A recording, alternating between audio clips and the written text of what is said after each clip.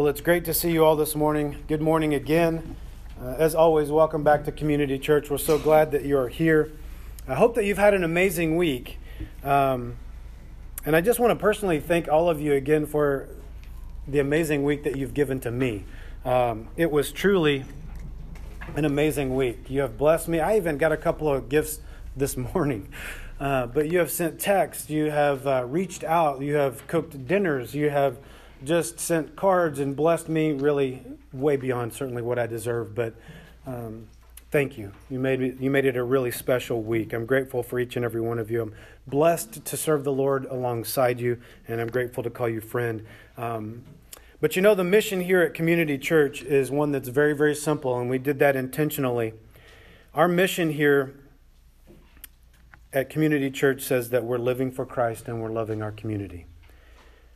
And I was blessed this past week to be a recipient of that love, no doubt about it. And so I can tell you firsthand that Community Church knows how to love. We know how to love on people, and I'm excited to get into our community this afternoon to gather with all of you. And again, then hopefully tomorrow morning as well, as we serve the Lord together by serving other people and serving our community. Show our community the love of Christ that Christ has shown to us. I mean, we have a fantastic opportunity before us as a church to fulfill our mission of living for Christ and loving our community. We have an opportunity to do that this afternoon and again in the morning. And I'm just praying that the Lord will bless Community Church and make an impact for His name as we go out and serve.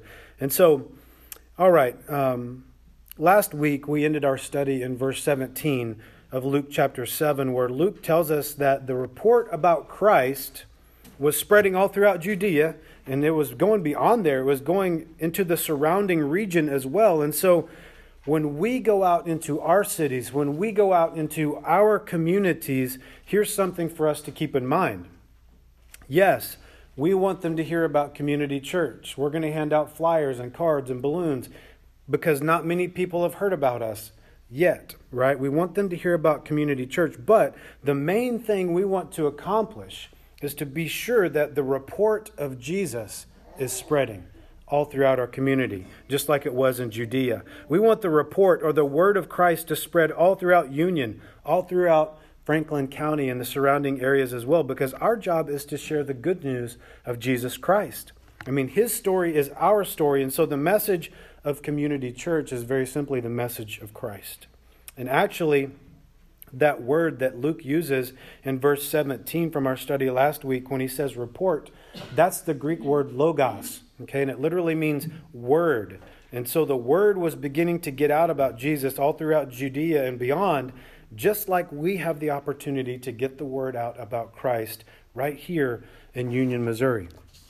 And so, again, one more time, I hope you can join us this afternoon at 3 p.m. to set up and then 4 p.m. for our booth for the 4th of July, and then again tomorrow morning at 8 a.m. as we help the city employees pick up trash down at Veterans Park and just love on them and serve our community in that way. But as we're going to see this morning, what folks heard about Christ, they didn't always understand. And so the word was getting out to the people, but it wasn't always necessarily getting in to the people. Okay, and even John the Baptist, he needed some clarification here from Jesus. I mean, that great prophet and the great forerunner of our Lord, he needed some help to sort of clear up his own preconceived ideas about Christ and about Christ's ministry. Okay, because basically, the Messiah wasn't behaving in the way that John expected him to. You could say, he wasn't acting very Messiah-like, at least in the eyes of John, right? So Christ was doing the unexpected, and that caused a great deal of confusion. So let's go ahead and pray, and then we'll get into our text this morning, verse by verse. We love you, Lord, and thank you for this time around your word. It's always a special time when we gather here corporately and partake of communion and worship together, but then also sit under the teaching of your word and under the guidance of your Spirit. And so that's my prayer this morning, that through the power of your Spirit, you would speak to our hearts, that you would convict us, that you would comfort us. You know our needs, Lord, so please meet us in our greatest need this morning, we ask in Jesus' name. Amen. So this morning we're going to be in Luke chapter 7. We're going to go through the middle part of this chapter and look at verses 18 through 35. So Luke chapter 7, starting in verse 18, reads like this. Then the disciples of John reported to him concerning all these things. And John, calling 2 of his disciples to him, sent them to Jesus, saying, Are you the coming one, or do we look for another? When the men had come to him, they said, John the Baptist has sent us to you, saying, Are you the coming one, or do we look for another? Verse 21. And that very hour he cured many of infirmities, afflictions, and evil spirits, and to many blind he gave sight. Jesus answered and said to them, Go and tell John the things you have seen and heard, that the blind see, the lame walk, the lepers are cleansed, the deaf hear, the dead are raised, the poor have the gospel preached to them, and blessed is he who is not offended because of me. Verse 24. When the messengers of John had departed, he began to speak to the multitudes concerning John. What did you go out into the wilderness to see? A reed shaken by the wind? But what did you go out to see? A man clothed in soft garments? Indeed, those who are gorgeously apparelled and live in luxury are in king's courts. But what did you go out to see? A prophet? Yes, I say to you, a prophet, but more than a prophet. This is he of whom it is written, Behold, I send my messenger before your face, who will prepare your way before you. For I say to you, among those born of women, there is not a greater prophet than John the Baptist. But he who is least in the kingdom of God is greater than he. Verse 29. And when all the people heard him, even the tax collectors justified God, having been baptized with the baptism of John. But the Pharisees and lawyers rejected the will of God for themselves, not having been baptized by him. And the Lord said, To what then shall I liken the men of this generation? And what are they like? They are like children sitting in the marketplace, calling to one another, saying, We played the flute for you, and you did not dance. We mourned to you, and you did not weep. For John the Baptist came neither eating bread nor drinking wine, and you say he has a demon. The Son of Man has come eating and drinking, and you say, Look, a glutton and a winebibber, a friend of tax collectors and sinners. Verse 35, But wisdom is justified by all her children. All right. So, just as you'll remember from last week, the centurion sent a delegation to plead with the Lord Jesus for his servant. John the Baptist here sent a delegation to clear up his own perplexity about his Savior. I mean, if Jesus were really the Messiah, then he was certainly not what the people, or not what even John the Baptist expected, really, at least not in total. I mean, Jesus operated a little bit differently. He operated in a way that was unexpected. Yet even John the Baptist himself was not what the people expected. And Jesus, of course, points this out to the multitudes in a bit. And maybe John didn't realize that. I don't know. But we do know that God works in mysterious ways, don't we? That's Isaiah 45:15. We know that his ways are not our ways.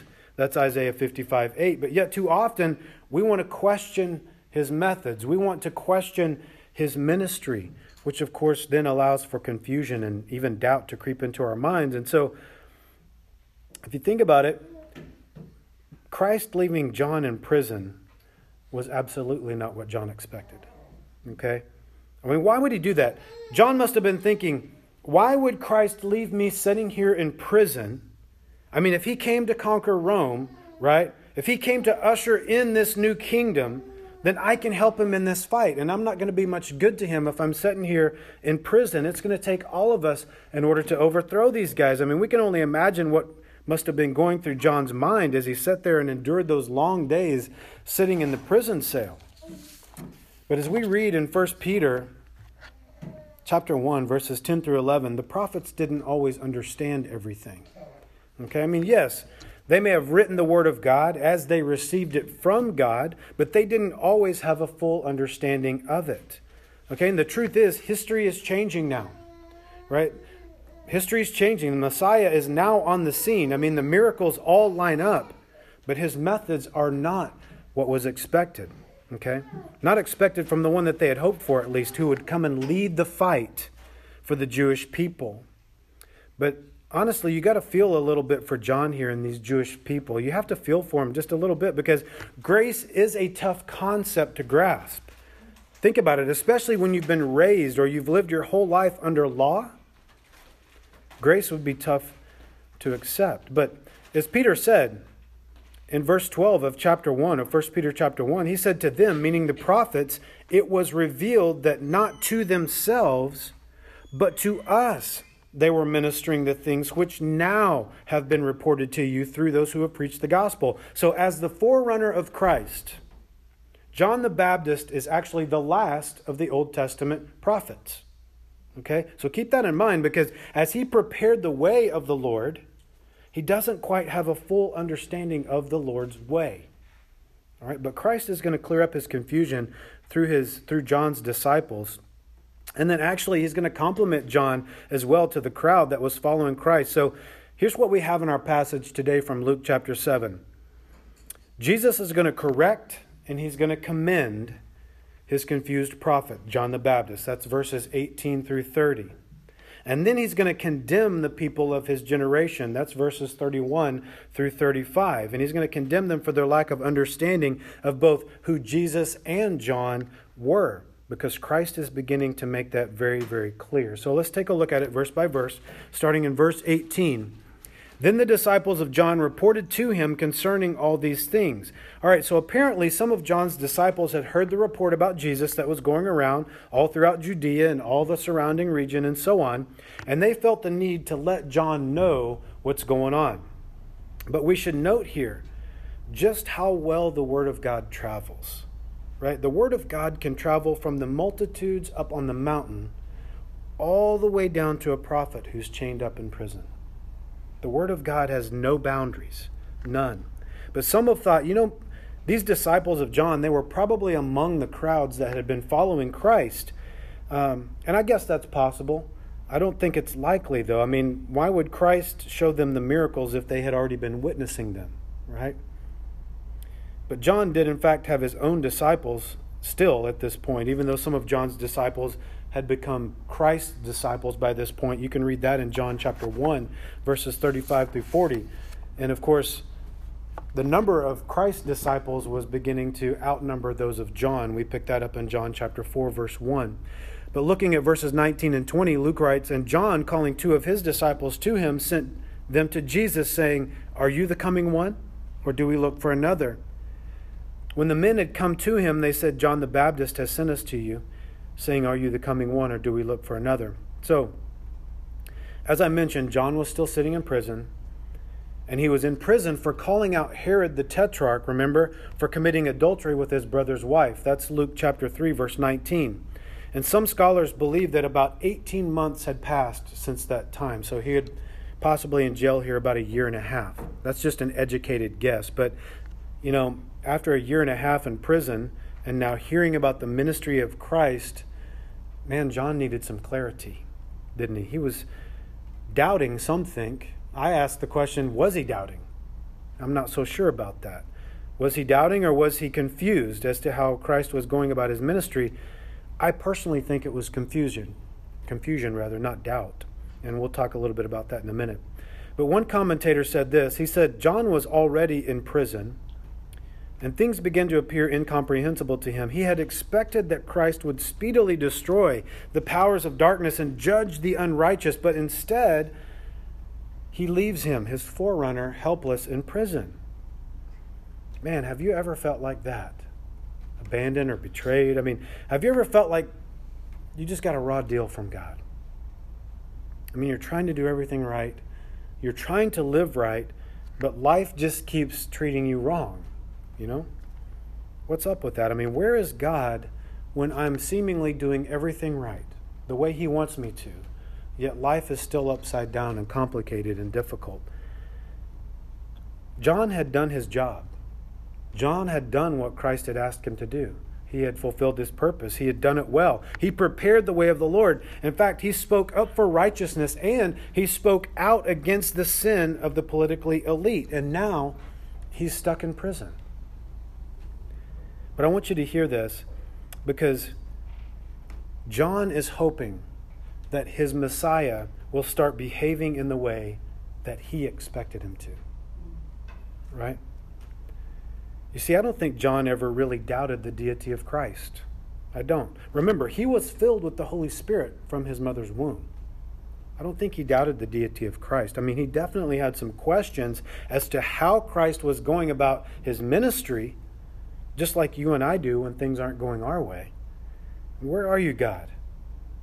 Why, God? We ask those questions when things aren't going our way, don't we? But we need to understand that John's confusion came from his own assumptions and from his own presuppositions about what he expected from the Messiah. Okay? I mean, he had proclaimed, "Behold the Lamb of God who takes away the sin of the world." That's John 1:29. But what does that mean exactly? Remember, John's an Old Testament prophet. All of this is prior to the cross. So how does this fit in with God's plan for Israel?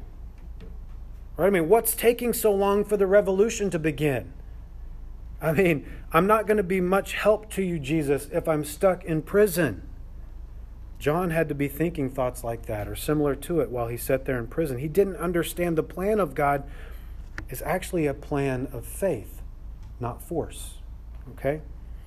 So if God is behaving in a way that you do not like or that you did not expect, good. That's a good thing because it requires us to keep walking by faith. Right? He calls us to believe, not to critique his behavior. Guys, we're never going to know all the answers to our questions this side of heaven. We're not.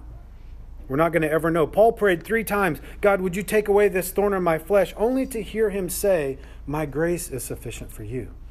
That's 2 Corinthians 12:9. You see, God doesn't call us to understand all of his ways, but he does give his children peace that surpasses understanding. Think about that.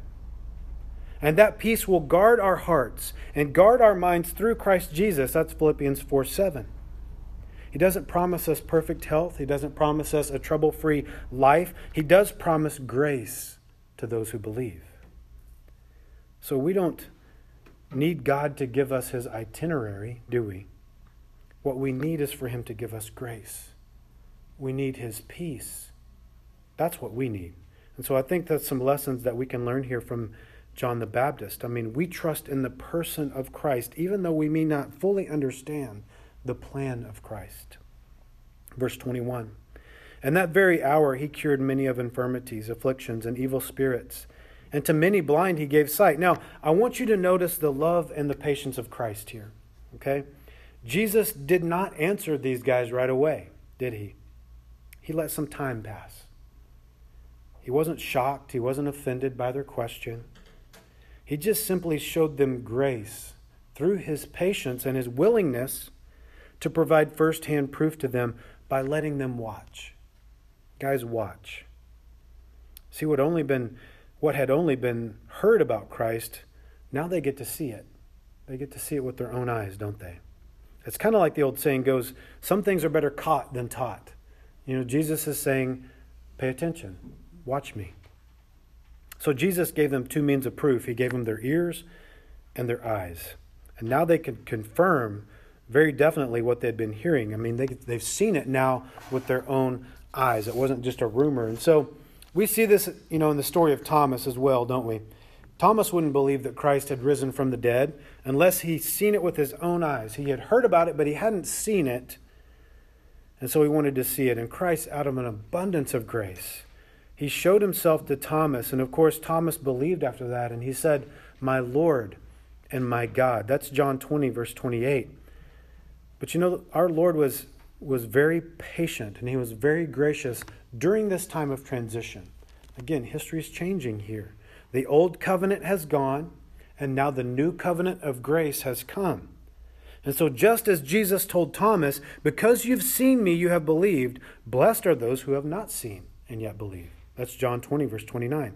So here we have John's disciples. They get to see what they heard about. In other words, they are blessed because they have seen and they've heard. However, John the Baptist will have to not see and yet believe, because by faith, Christ offers the greater blessing.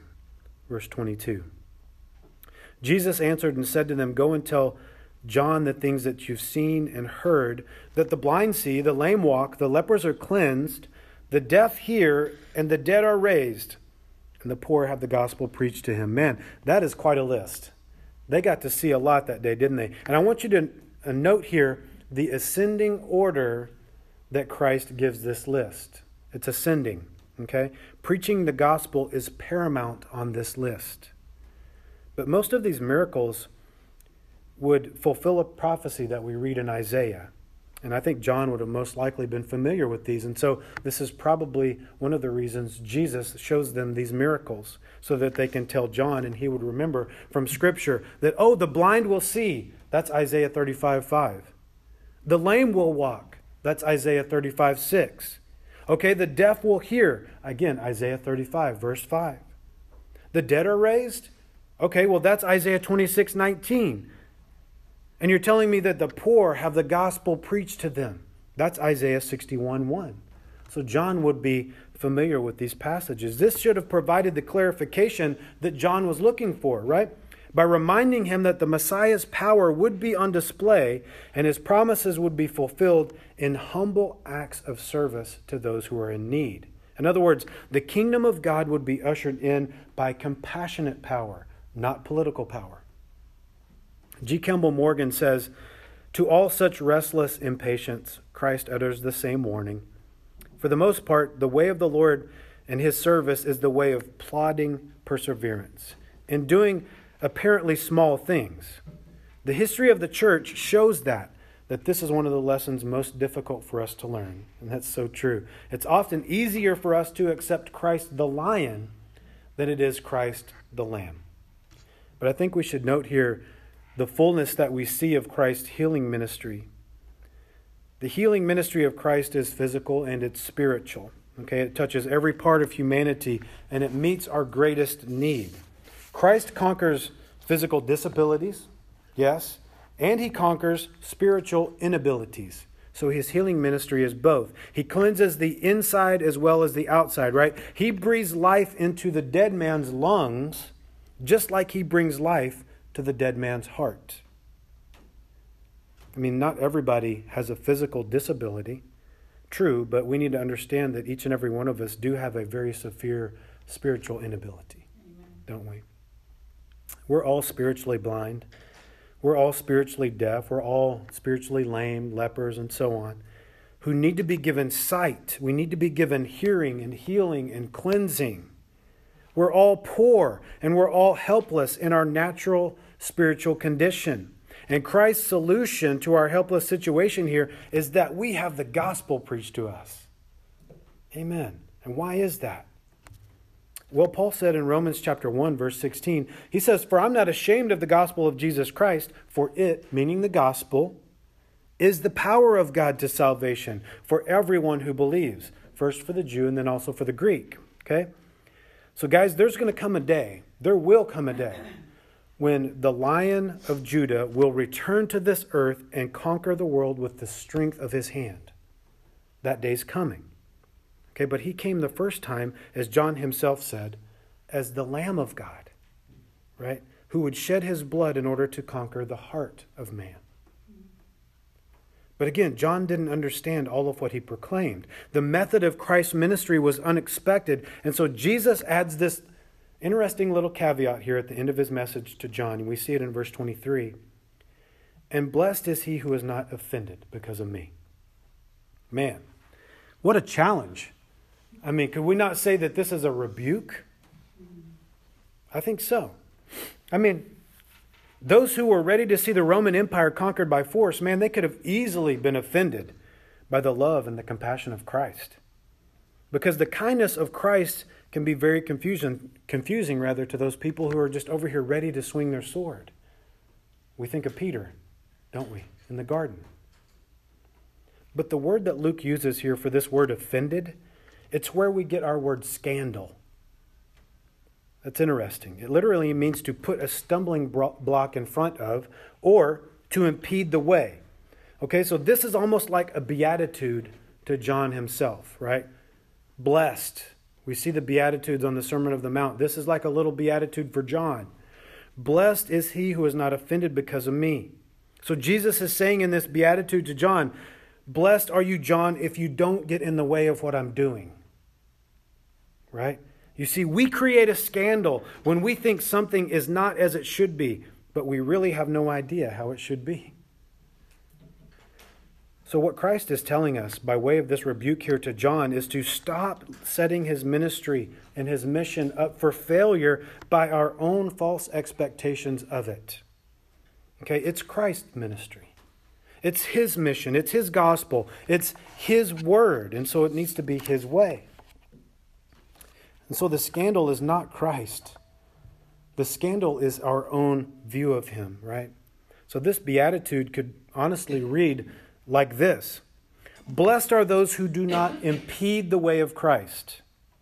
Or you could say, blessed are those who do not become a stumbling block to the message or the ministry of Christ. Again, guys, we're not going to understand everything. We're not going to understand all of our answers or all of the questions we have of why. Why this, Lord? Why that? We're not going to be given those answers this side of heaven. Jesus basically just told John, you know what? I am who I am. And you're going to be blessed if you're not offended by that. Pretty stark rebuke.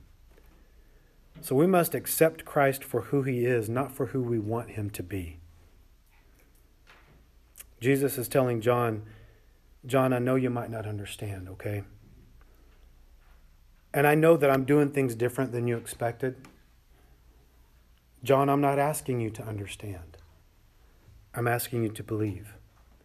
I'm asking you to trust me. Following Christ is about faith in Christ. The miracles of Christ simply validate the man of Christ, and the methods of Christ are used for the mission of Christ. Okay, he doesn't owe us an explanation. He's not required to meet our expectations. His grace is in fact sufficient for us too, isn't it? I mean, even when our circumstances remain unchanged. Now, did you know that John was actually beheaded in prison? That's Matthew chapter 14, verse 11. So Christ never opened up those prison doors and set him free. Why? But it's because the captives that the Lord Jesus Christ came for were imprisoned by sin, not by a prison cell. Okay, so just like he does for you and me, he proved to John exactly who he was by his word through some eyewitnesses, right? And then he said, John, trust me. And now I love these next verses because Jesus actually switches gears here. And he turns to the crowd and he tells them basically, look, you guys were just as confused about the ministry of John as he and his disciples were about mine. I mean, Christ is always great about keeping our egos in check, isn't he?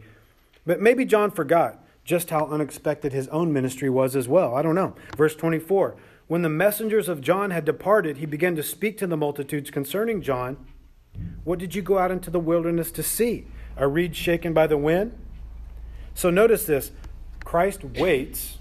He waits until John's disciples depart before he gives John a compliment. I think that's important. He waits until they leave and then he starts complimenting John. Because, John needed to be challenged in his faith personally.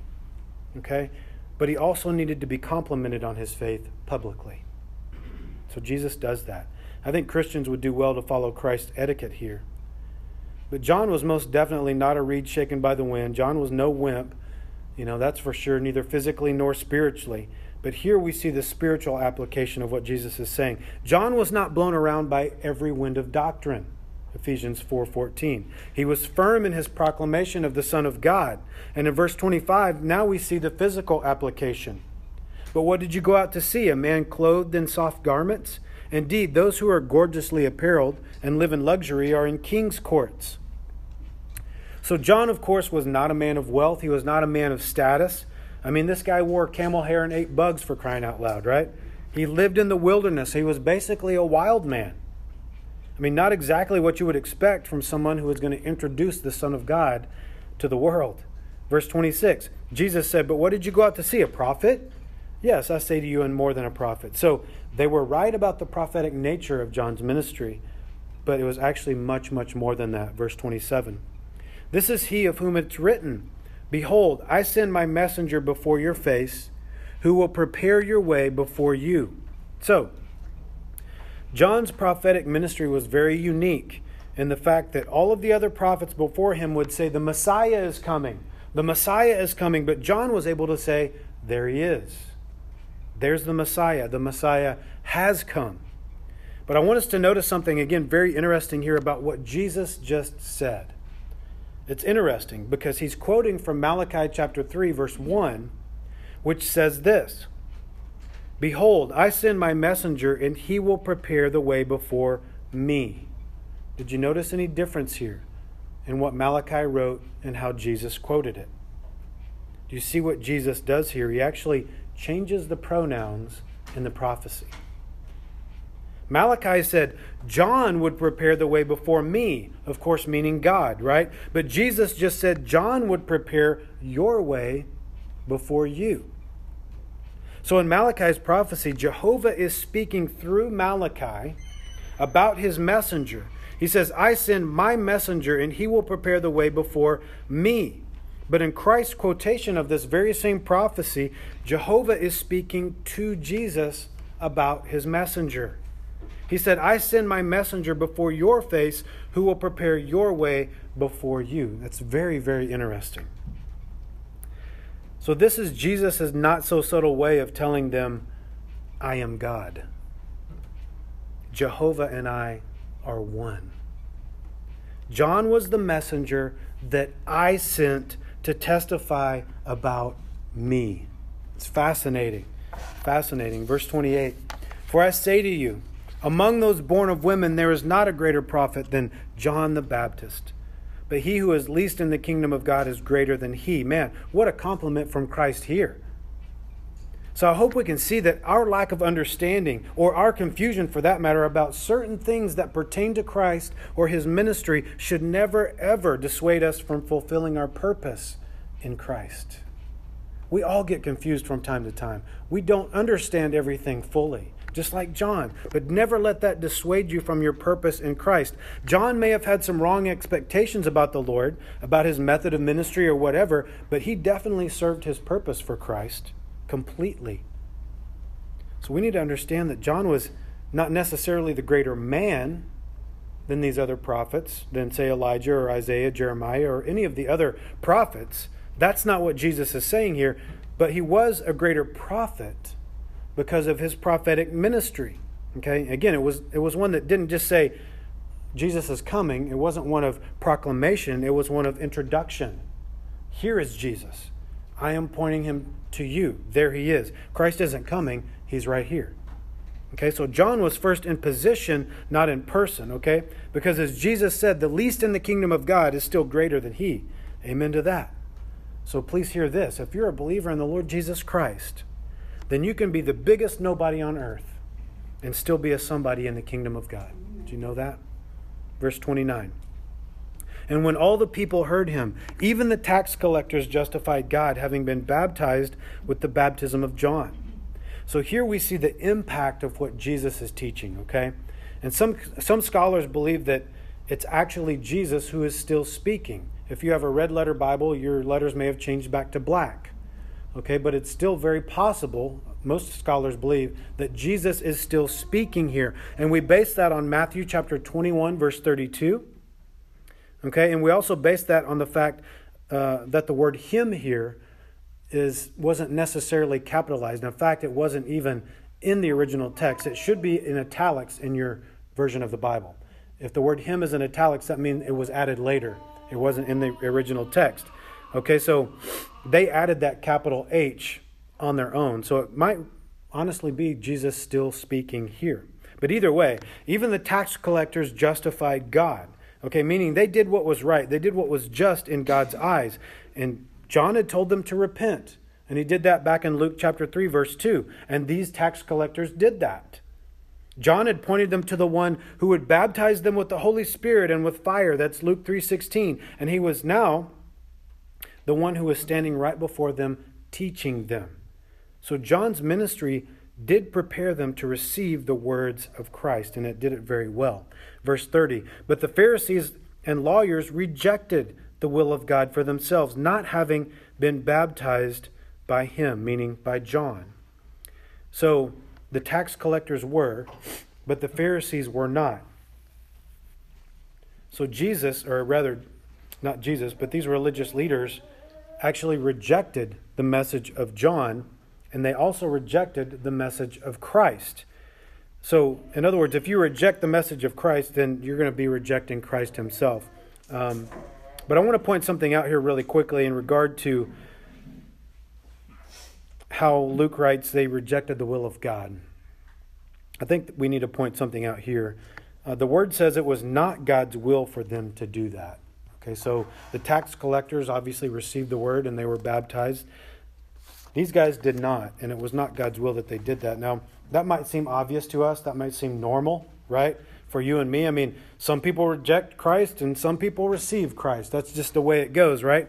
But unfortunately, it's become very popular today, at least in some Christian circles, to say that God's will cannot be thwarted. Okay? That's the phrase that they use, usually. And honestly, I get it. Okay? I hear what you're saying if you're somebody who says that. You're just trying to uphold the sovereignty of God among human affairs. I understand that. But in cases like this here, where we clearly see that God's will was in fact rejected, it seems pretty unbiblical to me, right, to say that God's will is always done or that it cannot be thwarted, so to speak, okay? So, I think the reality of God's sovereignty should be more clearly understood and clearly explained. For example, the definition of sovereignty is this. This is how we would define sovereignty. This is Merriam-Webster Dictionary's definition. Sovereignty, a supreme power, freedom from external control, or autonomous. Very good definition, right? So when we think of God as sovereign now from a biblical perspective, and he is, of course, sovereign, but we need to understand sovereignty to mean that he is in control of all things, not that he is controlling all things. Big difference. Okay? Psalm 115 verse 16 says, even the heavens are the Lord's, but the earth he has given to the children of men. So, if this idea that God's will cannot be thwarted were actually true, then that would necessarily mean that God's will could not be rejected. It could only be fulfilled, thereby making this rejection of Jesus by the Pharisees God's will. And I'm here to tell you this morning, my friend, it is not God's will that any should perish, that any would reject him. That's 2 Peter 3:9. But he has given to each one of us the responsibility to either receive or reject Christ. So we got to be careful here that we understand the true meaning of the words that we use. Okay? And now one of these days I might end up dedicating a sermon or two to the sovereignty of God, just to help us better understand how he does interact in the affairs of man. But these Pharisees, of their own free will, rejected God's will. And here's why, verse 31. And the Lord said, "To what then shall I liken the men of this generation? And what are they like?" Okay, so now Jesus prepares to give an example of the heart behind somebody's rejection of Christ, or the will of God, you could say. Verse 32. "They are like children sitting in the marketplace and calling to one another, saying, 'We played the flute for you, and you did not dance. We mourned to you, and you did not weep.'" Okay, so Jesus illustrates rejection with a story about spoiled little kids. First of all, they're sitting in the marketplace, right? And they're calling out to one another. I mean, why aren't they on the playground? Why aren't they at their house?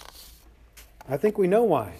It's because spoiled little kids love attention, don't they? I mean, kids get upset when they don't get their way. Has anybody ever noticed that? Jesus said, you guys are like that. You're like that. This generation is selfish and it's spoiled. When one wants to play a game, the other one doesn't, the kid gets all upset, right? Just like when God doesn't act the way we want him to, we get upset. So what we see here in this illustration from Jesus is entitlement. The world expects believers to dance to their tune, to be happy with what makes them happy, to be sad for what makes them sad. But Jesus is saying, I dance to a different tune. All right, and my children, we don't grieve like y'all do because we have hope. So when it comes to the ways of the world, Christ indeed does the unexpected. You see, in one sense, the message of Christ here was like the happy song, right? The one that was played on the flute. That was intended to make people dance. The message of Christ is one of joy for those that receive him as their Lord. And the message of John was more like that song of mourning that we see here. That was intended to make people mourn and to weep over their sin. But the Pharisees and men like them, they were like the entitled little children in this story who didn't dance, they didn't weep. In other words, they rejected the message from both Jesus and John. Verse 33. For John the Baptist came neither eating bread nor drinking wine, and you say, he has a demon. So the accusation against John here was that, well, he just didn't eat or drink the right things. I mean, he must have had a demon because of that, right? John's just too ascetic. I mean, how can this pauper come into town from the wilderness and be telling us what we need to do? I mean, this guy's just weird, coming in here telling us to repent. Doesn't he know who we are? Verse 34.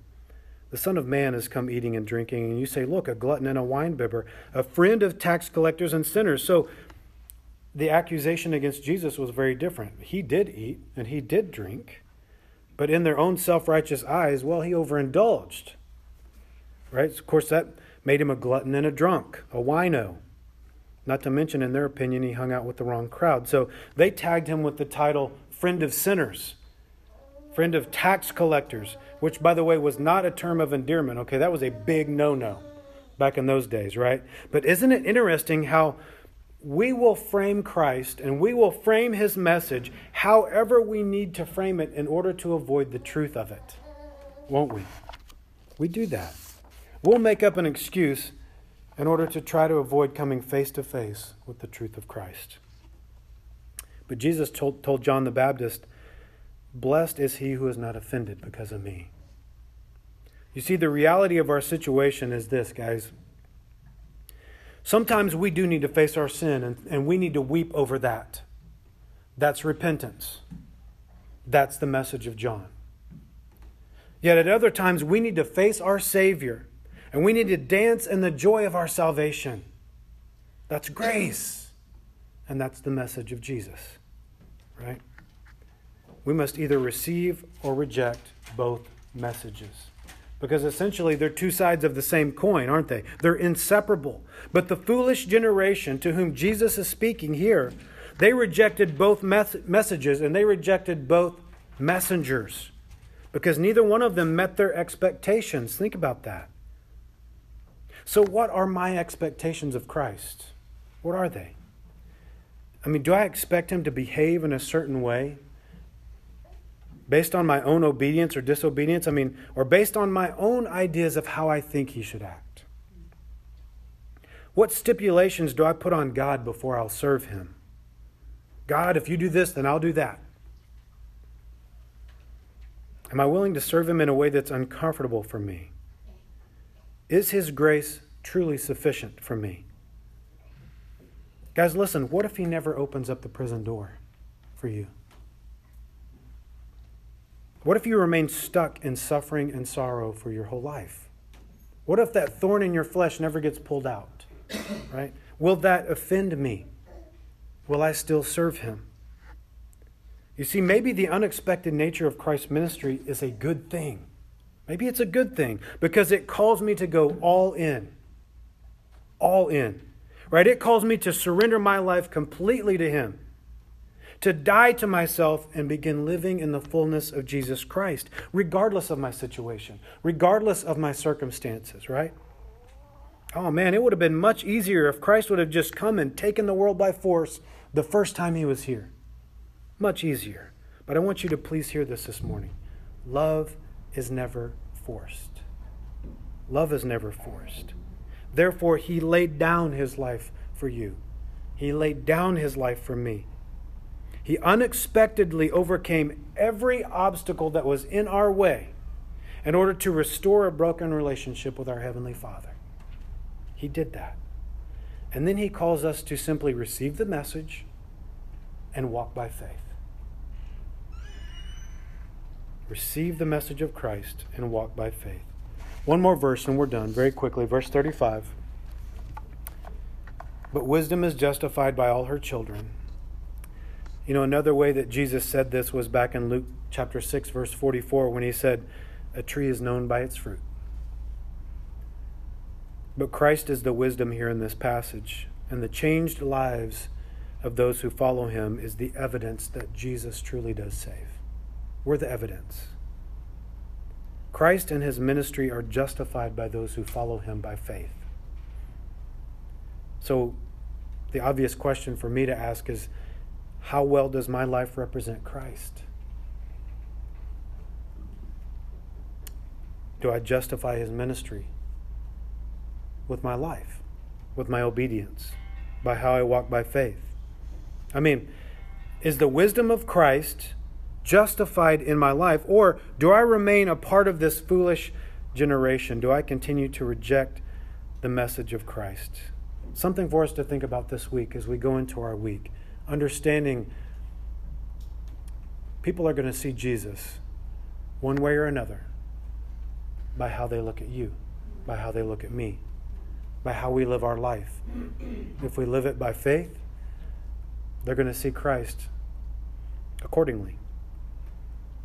If we walk in our own understanding and we walk in disobedience and reject the message of Christ, that's how they're going to perceive him too. Wisdom's justified by all our children. So how does my life represent Christ? We love you, Lord. We thank you for this time in your word. We pray, Lord, that you would sink it deep into our hearts. It is a challenge today.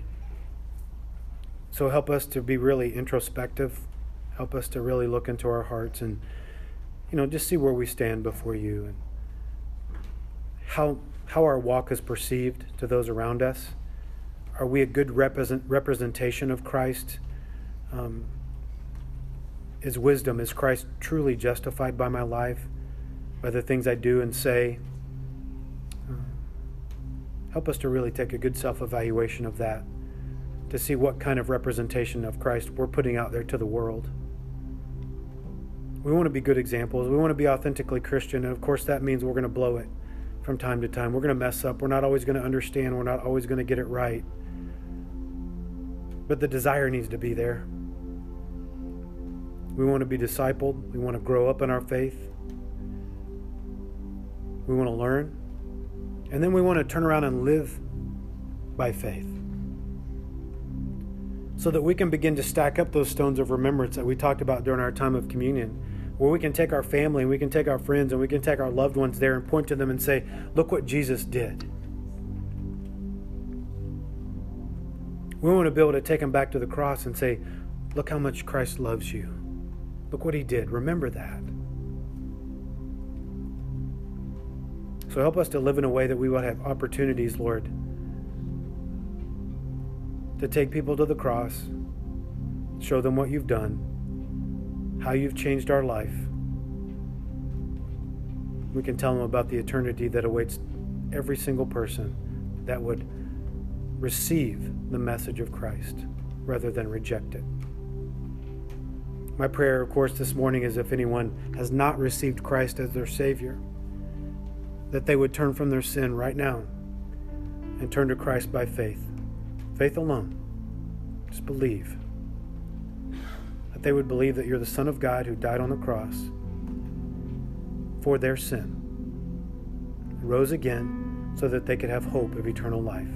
I pray that they would believe that they would surrender to you as Lord of their life. I pray, Lord, that as a believer and the rest of us who are believers in Christ this morning, that we would take this challenge as well, that we wouldn't be offended by Christ and his ministry, but rather we would embrace it and surrender our lives completely to it, forsaking all and following Christ by faith, never turning back. Lord, we are grateful for the challenges that you give us in your word. We're thankful for these stories, for these truths, these accounts, because they do help us. And sometimes it hurts a little bit to hear some of these things, and we need to hear it. So, Lord, we want to march out on faith together. I pray for this little church. I pray for this new work, this new beginning that you're doing here in Union, Missouri, that you would help us to do it right, to simply walk by truth, walk by faith, to trust you, to believe, to be authentic, to love one another like crazy, to love you like crazy, to be here for one another, help each other in our walk. Help us all to take that next step of faith in our life, whatever that looks like. I pray that we could do that today. And I pray it in Jesus' name. Amen.